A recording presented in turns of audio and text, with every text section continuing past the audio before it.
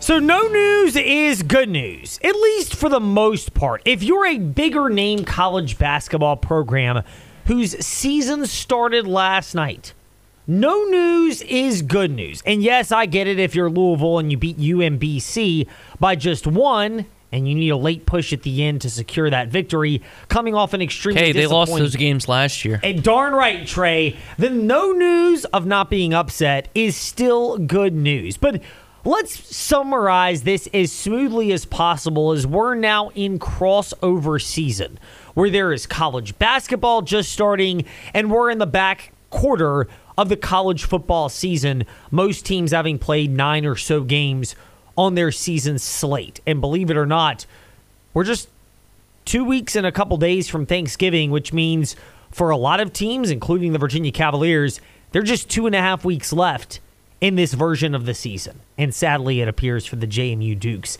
as well. Although that fight doesn't seem to be going away anytime soon.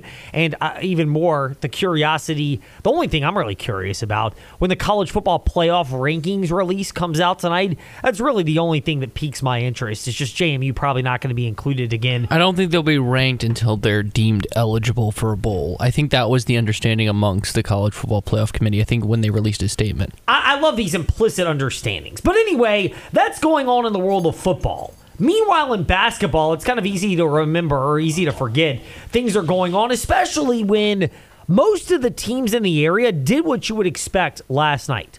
Starting early yesterday afternoon, Frostburg State, I don't even know where they are. But what did you just say? Frostburg State. They were at the Liberty women's basketball game yesterday. Were they playing the Lady Flames. Were they cold? They were cold offensively, it appears, because they scored 6 points in the first quarter and 7 in the second. Were they frozen? They were in the first half because they trailed 38-13 at the break. Flames cruised to a 68-46 victory over the aforementioned Frostburg State. I found it now, Trey. The Bobcats. Who would have known? Where are they located? That is a phenomenal question, Trey. I could not begin to tell you. And we don't have a connected device here. If we did, we could even say, Alexa, stream CBS Sports Radio Lynchburg. But alas, we don't. To ask, Alexa, where is Frostburg State? So, no news, good news, Liberty women's basketball. Second game, same thing, Virginia Tech women's basketball. We touched on it, Trey, yesterday, a 38-15 lead after the first quarter for the Virginia Tech yeah, it was over. It was never competitive against High Point by any stretch of the imagination. So far, Trey, the high point of that game was the first quarter. It was, but I like your play on words, I'm working Trey. on it with these random team names. You know, I don't think I'll be able to do it for Coppin State. There's not much there for Coppin State because Virginia Tech's men's basketball team clobbered Coppin State yesterday. One of a couple of teams from the area, by the way, to go over the century mark when it comes to basketball. Barely. 100-55, Virginia Tech knocked off Coppin State in a game where, look, let's not kid ourselves either. Hokies jumped out to an early lead. They led by 26 at the break. 45-19. Never really close. Biggest lead was 47 for Virginia Tech in the second half. They win this thing by 45. But again, no news, good news. Virginia Tech beats Coppin State. They get a bunch of players in the game. They ended up playing, 10 guys in total for Virginia Tech. 11 in total for Virginia Tech. The ones who didn't play, those are the ones that are redshirt candidates. That's the easiest takeaway from these games in the early going. So we got Virginia Tech out of the way. We got Liberty women out of the way. And now we'll get Liberty men's basketball out of the way as well. Mid-Atlantic Christian University. I guessed Maryland, by the way. In terms of where they were located, take a guess. I'm going to go with, it seems like a Delaware team. That would have been another guess for me, Is it Virginia? Trey. No, believe it or not, it is North Carolina. How is North Carolina considered the Mid-Atlantic? That's a question that I asked myself last night. That's kind of stretching.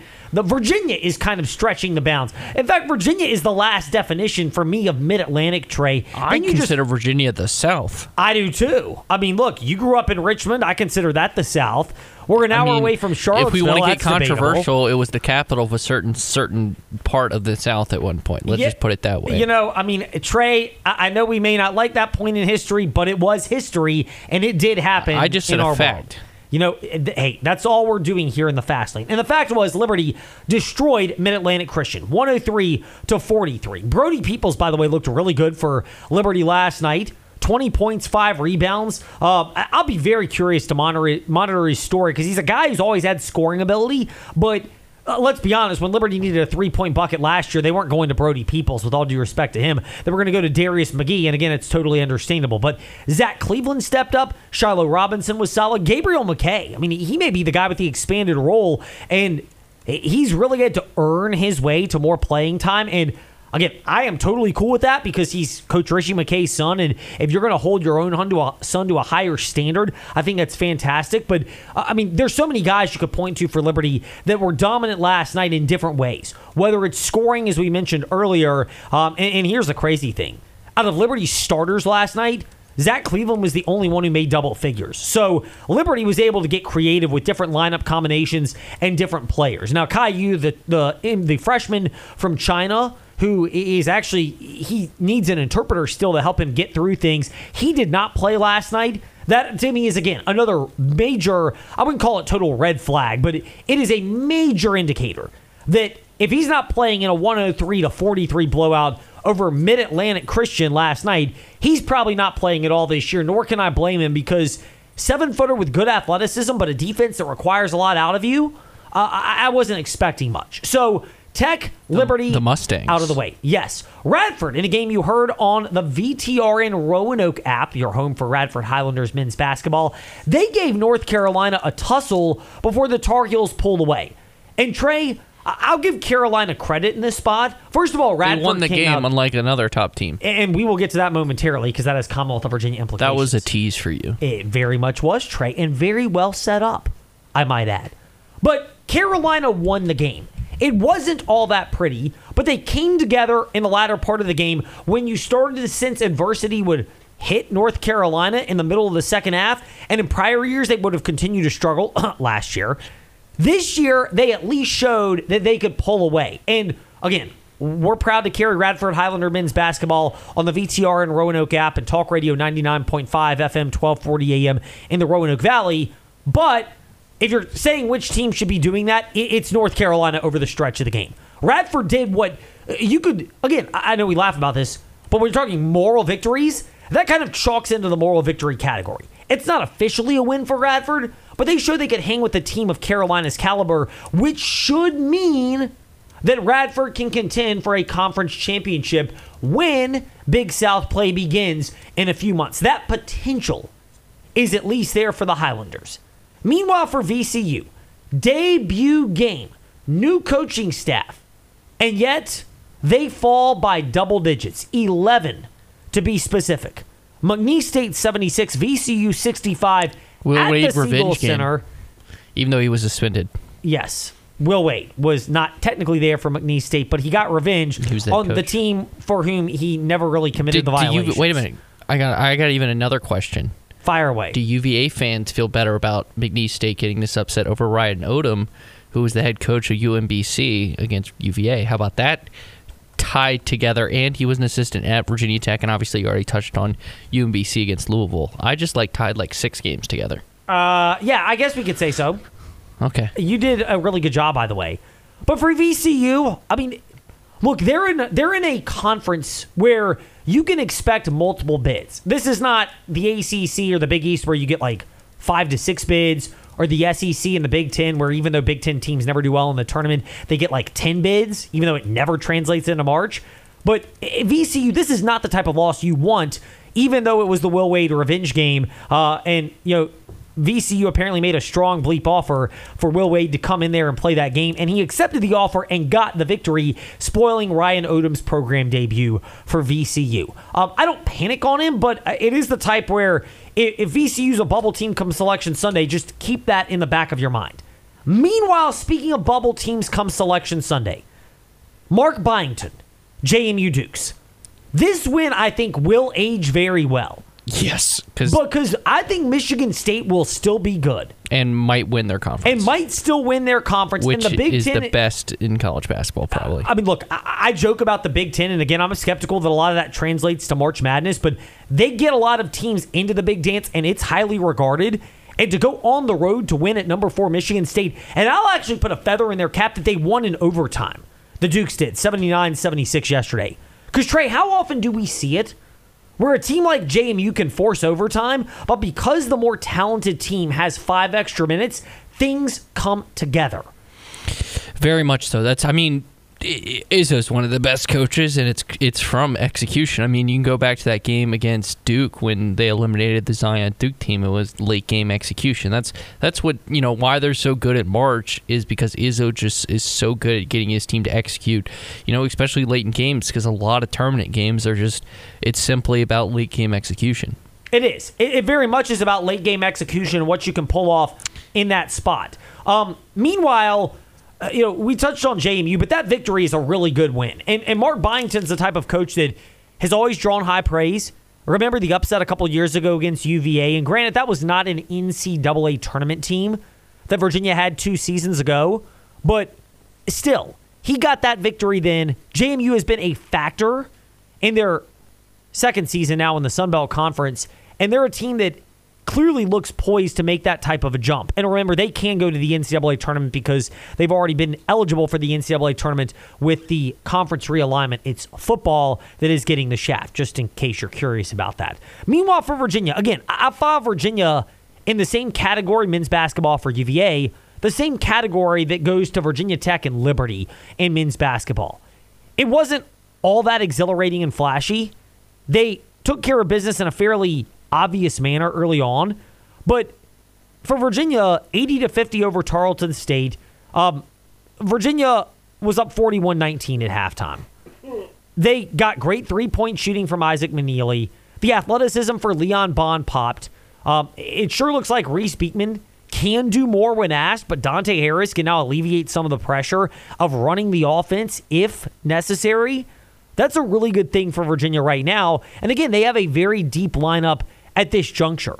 They played a number of players. I'll get Tristan Howe. I won't include him in the mix. But for Virginia, they went 10 deep last night with Buchanan, Bond, Harris, Murray, and Minor all off the bench. I would expect Virginia to probably keep a fairly deep rotation this year. Groves was the only post player who started for Virginia. Buchanan, truthfully, against bigger teams, is probably going to have fewer minutes because there's room to grow. But Minor is a guy that you'll probably increase his minutes. But for Virginia, I think you're getting a look that they could go with a number of different combinations and have 8 to 10 guys ready, but they have a lot of pop and athleticism for UVA. Speaking of pop, not the good kind, we'll get to that momentarily in the Fast 5 at 5-ish. But before we do, you know what's popping right now? The deals at InsaneRadioDeals.com for tickets to remaining Liberty Flames football games. People are already making their purchases, but we still have tickets left to this Saturday's 1 p.m. kickoff against Old Dominion and next Saturday, 1 p.m., the regular season finale for Liberty before they wrap up the regular season Thanksgiving weekend and then the following weekend actually host the Conference USA championship game. So 2 games left. Tickets, $22.22 for 2 tickets. Normally $75, but for you, a limited number still await at InsaneRadioDeals.com. Now, speaking of popping, not the good kind, we get to that right now in the Fast 5 at 5-ish. It's time for the Fast 5 at 5-ish. 5 fast-paced, quick-witted things you need to know right now. Number 5. Are we looking at another team challenging for the top pick in the NFL draft? We might be, because Arizona's going to get Kyler Murray back. I don't think he's a franchise quarterback the way they paid him and structured that ridiculous contract of the study clause that was in and taken out, but they still thought they needed it in there initially. But he's talented enough to get them a win or 2 down the stretch. The Chicago Bears. They can't really count on a team like the Carolina Panthers because Carolina obviously wants to win, and they may find one in that horrible NFC South in which they play, even though there's not much around Bryce Young right now. But the Giants, they gave Daniel Jones a big contract. That was a head-scratcher at the time. It looks even more so now because he's out for the year with a torn ACL. The viable backup option is Tyrod Taylor, but he's on at least short-term injured reserve with the rib injury he sustained a few weeks ago, which means Tommy DeVito and Matt Barkley. Trey, remember him from the Philadelphia Eagles? Hey, man. Oh, almost picked Matt Barkley? Yeah. Yes, that Matt Barkley. He has been signed to the active roster after being on the practice squad. this is a mess right now.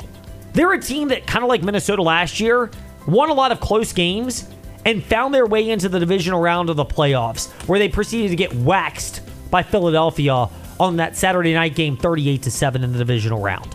They have regressed mightily this year. The holes that they've had on the offensive line, the lack of depth surrounding Dexter Lawrence on the defensive line, the fact that they have had bad draft classes for a while, and of course, in the spirit of New York, you just don't understand us. That's why you have to spend money on free agents to win. Even if there's no game plan, you have to convince the irrational media and fans that you know what you're doing, so that's what teams often do around there. Guess what? It has not built a winning roster for the New York Giants. Now we're seeing what the flaws are right now, and yes, they might well be a team contending for the number one pick in the NFL draft once we get to the end of this year. Unfortunately for them, they've got plenty of company with other bad teams like the Chicago Bears themselves and the Panthers draft pick. Which you can see the Bears try to, increase their draft pick and win a game Thursday night right here. Indeed, you can hear that game on the CBS Sports Radio Lynchburg app starting at 8 p.m. after Tech Talk Live. Number 4. Monumental Sports, which is now the parent group that owns what used to be MSN TV, and before that CSN Washington. Monumental Sports, they have asked DC, the Washington DC municipality, for funds to go towards arena renovations. Hey, can we get $600 million in public funding, of course, for major renovations to Capital One Arena? Inevitably, these organizations get that type of funding. It's the amazing part of being a professional sports franchise. Public liability in terms of how to fund that and how to pay for the cost of something like a $600 million renovation to a sports venue. Or, as the price tag now is in the billions for most new venues, you pay that much, the public has to figure out how to ultimately pay that big ticket off, whether it's hotel taxes or other forms of taxation.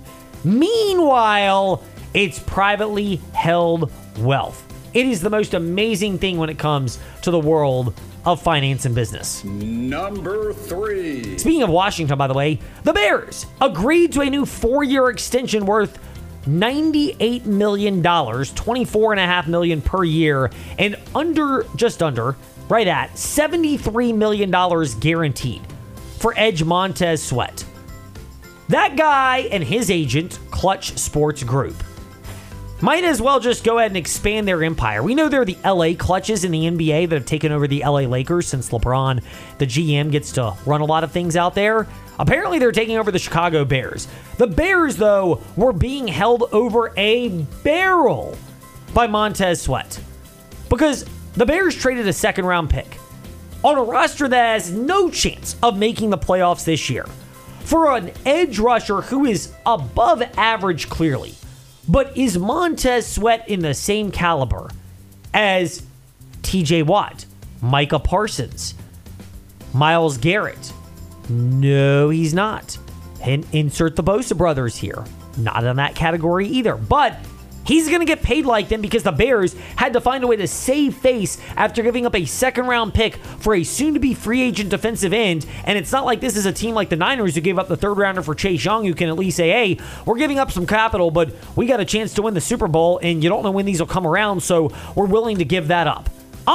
Not the case there, which is so amusing about that particular decision. Number 2. Dabo Swinney got his means of revenge, and we'll get to that momentarily, this past weekend. Tyler from Spartanburg obviously gave him some heat last week. The caller who came in and questioned Dabo's credentials, and Dabo fired back with the credentials that he has in winning and how Clemson's fan base has been spoiled.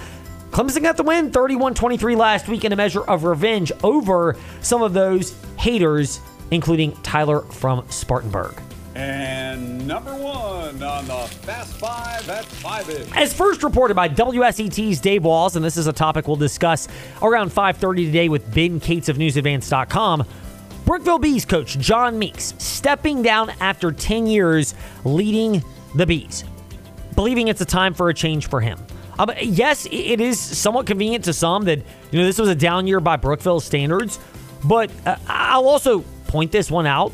Brookville was always solid under John Meeks. They never quite got over the hump the way that Heritage did making it to state championship games or the LCA Bulldogs have done. And in part, the road got harder for Brookville when LCA joined the 3A ranks as they have done the last couple of years, and certainly they're on pace to make a deep run in the playoffs this year and next year with Gideon Davidson and Easton Ware, the running back and right tackle, both committed to Clemson as juniors, set to return. Solid tenure for John Meeks at Brookville. Not quite the level of his predecessor, Jeff Woody, who won those state championships there. But while Brookville fans will give John Meeks grief, I actually think it's worth appreciating this.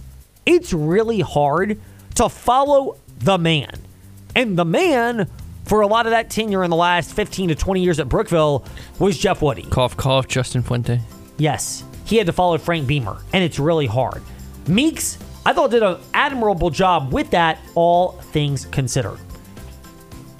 And there is your Fast Five at 5-ish. When we return in the Fast Lane, more on that with Ben Cates of NewsAdvance.com. He'll step into the Fast Lane and we'll look at that. Plus, we still have to keep receipts, get into the weeds on the Virginia Tech Hokies, and get to some of your feedback. So much of that still to come here in the Fast Lane on the CBS Sports Radio Lynchburg app.